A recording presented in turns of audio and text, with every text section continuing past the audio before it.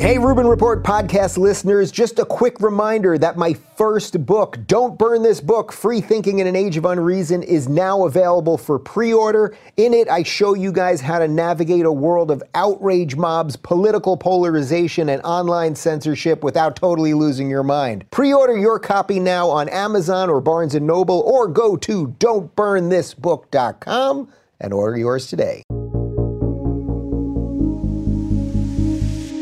I'm Dave Rubin, and this is the Rubin Report. Joining me today is the senior senator from Florida, Senator Marco Rubio. Welcome to the Rubin Report. Thanks for having me. Well, I'm glad you're doing this. We've been trying to get you for a long time. We were hoping we were maybe going to do it live in Florida, although the pandemic has at least temporarily stopped us. But let's just get right to it, because I know you have limited time. Well, how's life in the middle of lockdown? What are you going through? What are you hearing from people in Florida? The whole thing. Yeah, it's a tough time for a lot of people on multiple levels. Obviously, economically, it's a time of tremendous uncertainty. It's disrupted people's daily routines, people stuck at home for weeks on end. And so that's been a challenge. Then obviously the healthcare part at this point, I can tell you, we know at least, 3 people who've had somebody in their family either die or are very seriously ill at this point from the virus. So it's become personal. And then there's things you don't really necessarily think about. But, I told you before we got on the air here that I have a senior in high school, my daughter, that whole senior class across the country, that the rites of passage, the prom, the graduation ceremony, all that's up in the air about what's going to happen next. So it's just challenging on multiple fronts. But obviously, you also think about these people that are going out every day, whether it's working at the grocery store and exposing themselves to hundreds of people daily, or working in those hospitals, whether it's cleaning them or all the way up to doctors, many of whom have been infected themselves. It's just a tremendous challenge that I know this word's been used a lot, but there really is nothing to compare it to. Yeah, so I want to spend most of our chat talking about the things that you're actually helping pass to help people. But one quick thing before we get to that, what's your general philosophy on what the states should be doing right now versus what the federal government should be doing? No, I think federalism really helps us here.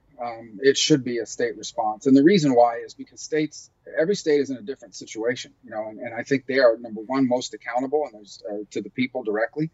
And second, in a country this big, this diverse, there's very rarely you're going to have a one-size-fits-all approach that really functions well. And so I think that's why having the state response is not just the right thing to do on a constitutional basis, in my view, it's also common sense. And what I think you're going to see happen is my sense is that as there are amendments, modifications made to these restrictions, they're going to be geographic in nature. They're going to happen in regions and or states, and they're not going to happen all at once. There's going to be a slow progression to a point that we can sustain, because there is a balance here, right? We're always going to err on the side of public health and public safety. There is also only so much you can ask of a society before it begins to sort of push back or not comply with some of these requirements. So it's not like we have unlimited time to continue to leave these things in place forever. At some point, there will have to be some modifications because people will simply stop complying or make it hard to comply. And so it's a delicate balancing act. And that's why I think it's important that it have a state basis for it. Do you guys have a particularly unique situation in Florida? Because weather-wise, it's warm, and everyone's been saying hopefully as the summer rolls around, that'll help. But on the other hand, I assume Florida probably has one of the oldest populations in the United States. Well, that's a good point. So, for example, we do have rural areas that are sparse. We have some. None of our urban areas are as densely populated as New York City, for example. Same in California. These are big cities, but they're people drive. You can tell by how many people are driving, or do people use public transportation. It tells you a lot about density. Mm-hmm. But the other thing that's unique, and you've mentioned to it, is we do have not just a large senior population, but a large concentrated senior population everywhere from the villages in North Central Florida to multiple facilities in Southeast Florida and very vibrant retiree communities in Southwest Florida. And so we have places where a lot of people in that high risk category, over 65 or whatever, live together. And so outbreaks in any of those places could quickly, strain the local health services. So that is one unique aspect. And the other is we have a lot of international travel that comes through here from all over the world, and especially from over the hemisphere. So even if we emerge from this at some point with good numbers, we're only an outbreak in Latin America and the Western Hemisphere away from seeing some of that, coming into our state from a lot of, whether it's visitors to Disney World or people that come to do business in South Florida. All right, so I really want to focus in on what the government is actually hopefully doing right, but maybe some of what it's fumbling across the way. I know you've been heavily involved in the Paycheck Protection Program. Can you talk a little bit about that? Yeah, the first thing I want to say about all of it is understand the reason why government's even involved is because the government has told businesses they can't function. You can't open your doors, you can't make any money, you can't work. So it is a government order. It's in essence a taking in the public interest. It's if I take your property away, I have to compensate you for it as a government. If I close your business, there's got to be some level of compensation for that. So what's the right way to do it is what we worked on. We focused on the small business sector in the committee that I chair. And we came up with a formula because we don't believe, and I think I've been proven right, that the existing emergency loan program was going to function. That program was designed for a tornado, or a flood, or a hurricane that hit a wildfire that hits a geographic area, not a nationwide emergency. Mm-hmm. So there's been a lot of criticism about the glitches the program's had. And I just asked myself, what did people expect? This bill passed on March 27th, so 17 days ago. 7 days later, the program was up and running, but not perfectly. You have a $350 billion program. Half the businesses in America are eligible for it. So it's a massive program, and it's never been done before. So on that day, almost 2 Fridays ago, it was the first time ever that anyone on this planet had ever done a PPP loan, whether you were a banker, the SBA, or even somebody applying for it. So that was, 7 days after the bill passed. 11 days after this program has started, which is where we are today, we already have billions of dollars being dispersed into the accounts of small businesses. There are over 1 million small businesses that have already been approved and are in some process of getting this funding, representing millions of American jobs that there's now a funding source to keep them on payroll for 6 to 8 weeks. I think that's a pretty significant achievement over a very short period of time. Yes, there were glitches. Of course, there were glitches. That's the nature of crisis situations. But I don't know of any precedent where you have a program of this size and magnitude that it ramps up and begins to reach people at such a massive level in 17 days from the day it was signed into law. Yeah, I'm not making this up. I have a small business here, obviously, my production company that backs this show. We found out about an hour ago that we were actually cleared for one of the small business loans. So I know that, firsthand that this is actually affecting people. How do you decide whether money should go to the small businesses themselves or whether it should just be put in people's pocket for that sort of immediate burst if they have to deal with mortgage and, buying groceries and medical supplies, things like that? Well, the way we viewed it was, at least from our perspective, was two things. It was good for most small businesses to hold on to their employees as long as they could, because it would be disruptive for them to have to lose all their employees and then try to rehire everybody. It would add time and complexity to starting up again, depending on what industry you're in. They may never be able to start up again. Yeah, you can't just hire someone off the street and in 12 minutes train them how to use the dry cleaning machine or even know how to work the systems for your restaurant and so forth. We also think it's better for people to be attached to an employer, even if they're not going into work. And the evidence of that is there are plenty of people out there that are still getting paid, but either working from home, and in some cases not even working at all, but still getting paid. I don't see them, asking to be laid off for the most part. And so the issue is we wanted to keep that attachment in a time of so much uncertainty. The last thing you want is people sitting at home, not just out of a job, but not even knowing that there's a job for them to go back to at any point in the near future. So that was the rationale behind it. And then the question is, well, what is the best way to deliver it? And the answer was not through the SBA directly, because this is a small agency, but no federal agency could have handled it. And we argued virtually every small business has some banking relationship or financial relationship of some kind. Let's pay the bankers and the lenders a processing fee to basically do a no-risk loan on their part, because most of this is going to be forgiven, and whatever portion of it becomes a loan, if it does, is 100% guaranteed by the federal government. And that was the general concept that we luckily began working on weeks before we were called upon, because we kind of saw this coming, and that was the idea behind it. Do you think this is all working basically as well as it could be worked? As you said, there's going to be some flubs, there's going to be some hiccups along the way, but do you think that the system basically is functioning as it should right now? Yeah, there's two impediments that people have to understand. The first is there was some lateness in issuing the guidance. They opened up applications that Friday. The guidance didn't come out until Thursday, because the original guidance that was put out by SBA did not reflect legislative intent. Okay, it was very too complicated. And so Treasury came in, they spent all day that Thursday fixing it, finally came out on Friday. Then there were some follow-up questions, simple things, but important, like what note do we use? What document do we use to close the loan? Because we're not going to close unless you tell us what's approved, because a year from now, we don't want you to come and tell us that it's not guaranteed because we used the wrong form. So getting Treasury to answer that question is what really opened up the door. And then the third is, is there a market to sell some of these? Because if you hold these on your books, that's capital. That's not federal cash that's going out. It's cash out of the balances of these lenders. They want to make sure that at some point in 6, 7, 8 weeks, they can sell these things to somebody. And so when the Fed came out Friday and announced that they would be able to take them to the discount window and get rid of these loans off the books and have the Feds own it, that opened up the spigot as well. So I wish we would have done all of those things, 3 days earlier.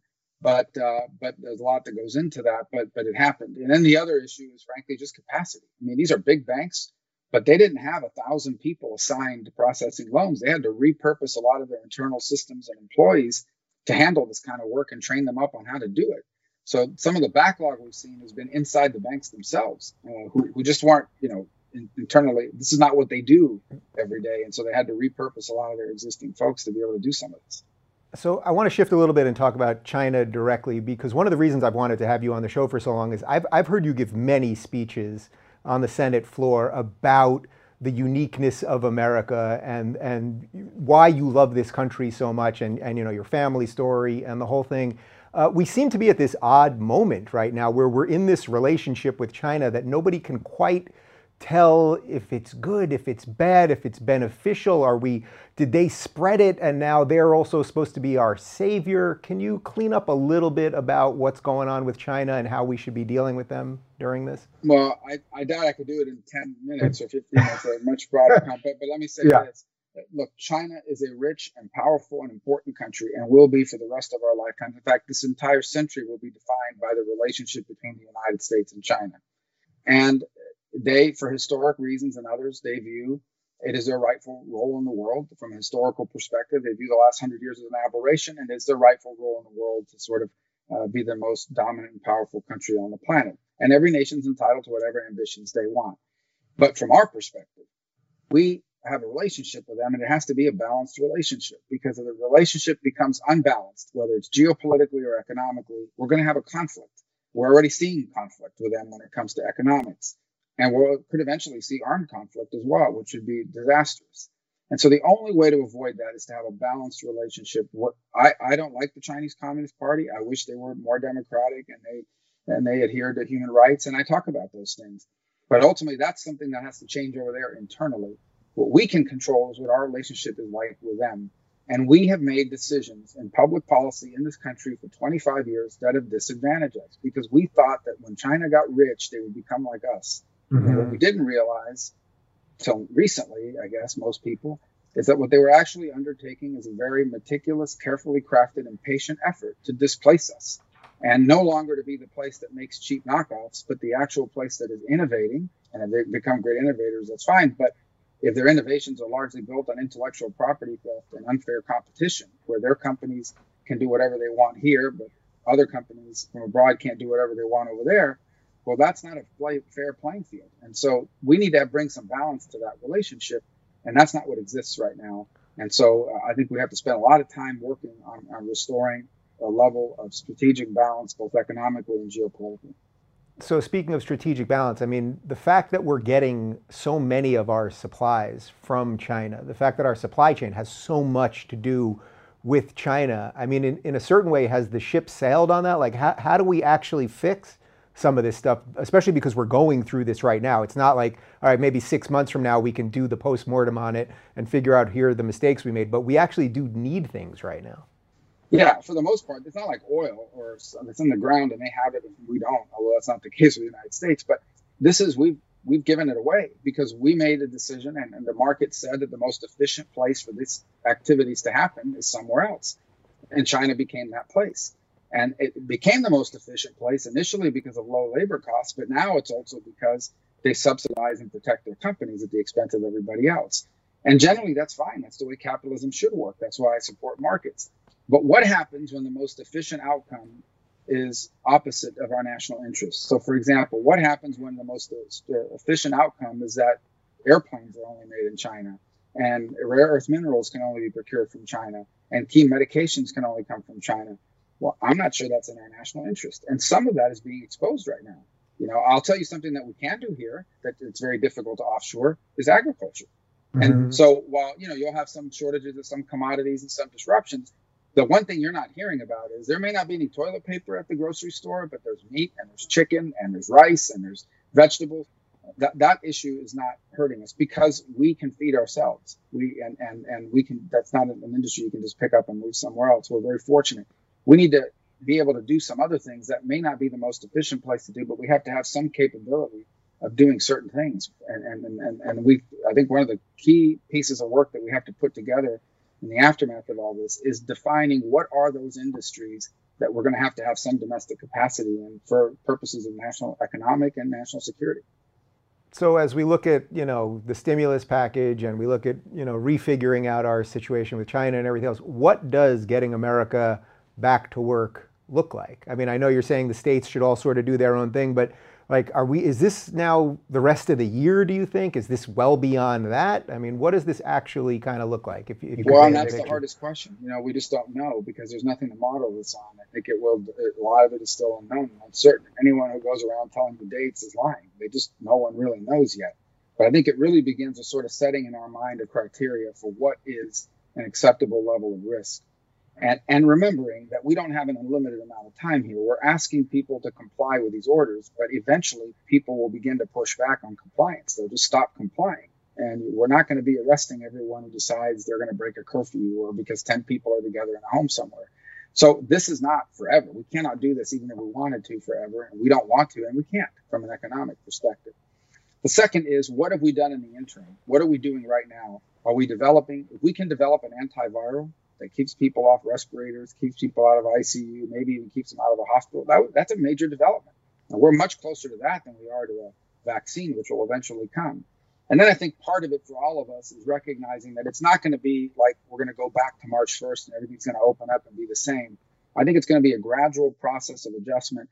And I still expect that for some significant period of time, many of us will still be wearing masks in public places. We'll still have to stand 6 feet apart in the lines. And we may not be able to gather in large groups at certain places. And what that could mean, all kinds of things that would be disrupted by it. So things may reopen, some jobs may come back, but it won't be the same for a while. And that's going to have economic consequences to it as well. And so it reminds me a lot of the hurricanes that we've become accustomed to here in Florida. You're sitting at home, it's a bad storm. You heard about it on the radio. You can hear the wind howling. You can see the trees bending, maybe even breaking. You don't really know how bad it is until the storm passes and you go outside and take an assessment. And we're still in the middle of that storm. And this storm's going to linger a little bit. Even after we go outside, it's still going to be blowing. There's going to be a tail to some of this economic damage for a while. Yeah, I want to ask you something that I talk to a lot of my non-political guests about, but it might be interesting to hear a politician's view on this. Have you been able to have any time to sort of just rethink what you're doing with your life? What do you want to do in the future? What you're doing with your family? Just, everyone trapped at home. I do sense that the silver lining to all of this is that we are going to start thinking about the world in a new way, what job we have, whether we want to commute, where we're living, are we too close to a big city, et cetera, et cetera. Have you guys had any time to talk about that, either with your wife, with your kids, what they want to do, all that sort of thing? Well, a little different, I think. And for me, it's been more about what a humbling experience this is for everybody. This is not a disease that wealth, fame, power protects you from. And the Prime Minister of the United Kingdom is gravely ill. We've seen celebrities and very wealthy people be infected by it. So this is something that sort of reminds you that there are things we still don't control. We are an advanced species. We've done some extraordinary things over the last 100 years scientifically, and yet there are things we cannot control. There are things that we are still limited. I think as much as anything else, and this is a reminder of how all of these things we've built, you see these massive companies and captains of industry that were brought to their knees very quickly because the economy came to a halt by a virus, by biology, and so it sort of reminds you that in so many ways, while we have great advances and have achieved tremendous things as a species, we still have limits to the things that we have control over. And that there are some things that are not easy to solve. We've also become a society that's used to, why haven't you invented the pill yet that takes this away in 5 minutes? Why haven't you come up with a magic government program that makes this all go away overnight? And it's almost this assumption that somehow there's this logical, easy solution out there, and we just haven't done it because people don't want to do it. Every country in the world is struggling with this because there are certain things in life still in the 21st century that require a lot of work and a little bit of patience and a little bit of humility in confronting them, because they don't have easy answers and don't have easy solutions. And for me, that certainly reminded us that no matter how powerful the U.S. government might be and how much influence we may have in it from our role, there's only so much we can do, but our job is to do our best. Yeah. All right. So one more then, which is sort of jumps off that and sort of related to some of the speeches that I've heard you give. Is there something that is unique about the American experience, about just American drive and ingenuity and the desire and action on freedom that you think will help us get through this, where other countries might struggle in a way because it's not so much in their national ethos, where we have such a strong, just independent streak within us? Yeah, two things that I would point to. The first is our sense of community, where you see people out there right now at home sewing masks and doing certain things to help out in their own way. You've seen entire businesses that have repurposed their production for purposes of filling. They heard about a critical need in society and they decided we were going to meet it. You've seen so many people step up to the plate on that. Even in this time, there's so much polarization. You've seen a lot of that happen. And some of the most amazing stories have nothing to do with famous people or political people. It has to do with everyday people that are making extraordinary steps to check on a neighbor or provide food for an elderly person who is shuttered at home and can't go outside because their life would be at risk. So I think that, and some of the stories you hear in these emergency rooms where these patients are completely isolated from loved ones, and doctors are holding up the phone before they intubate them so they could speak to their relatives potentially for the last time, and the impact it's had on them psychologically. So just extraordinary stuff. And then the second part about it is our creativity and innovation. You have a lot of creative, innovative people out there right now that are trying to solve all sorts of problems. The fact that you and I are having this interview, despite the inability to be together. I mean, 20 years ago, I would need a studio and you would need a studio. And now we're doing it, on 2 laptops or 2 computers.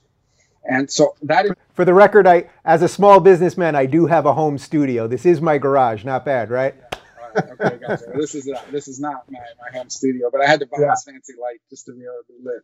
But the thing is that we have that creativity, not just to solve the problems we're facing now. I mean, kids are learning.